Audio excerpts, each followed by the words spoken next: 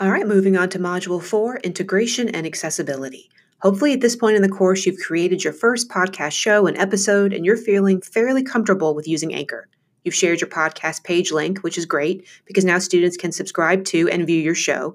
But now we want to get you comfortable with loading the podcast directly into your Blackboard page using the Anchor episode player.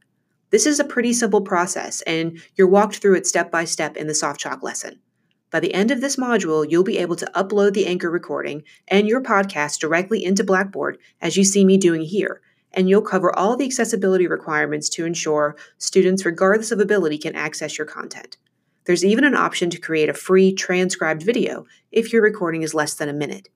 Feel free to contact me with any questions as you move along.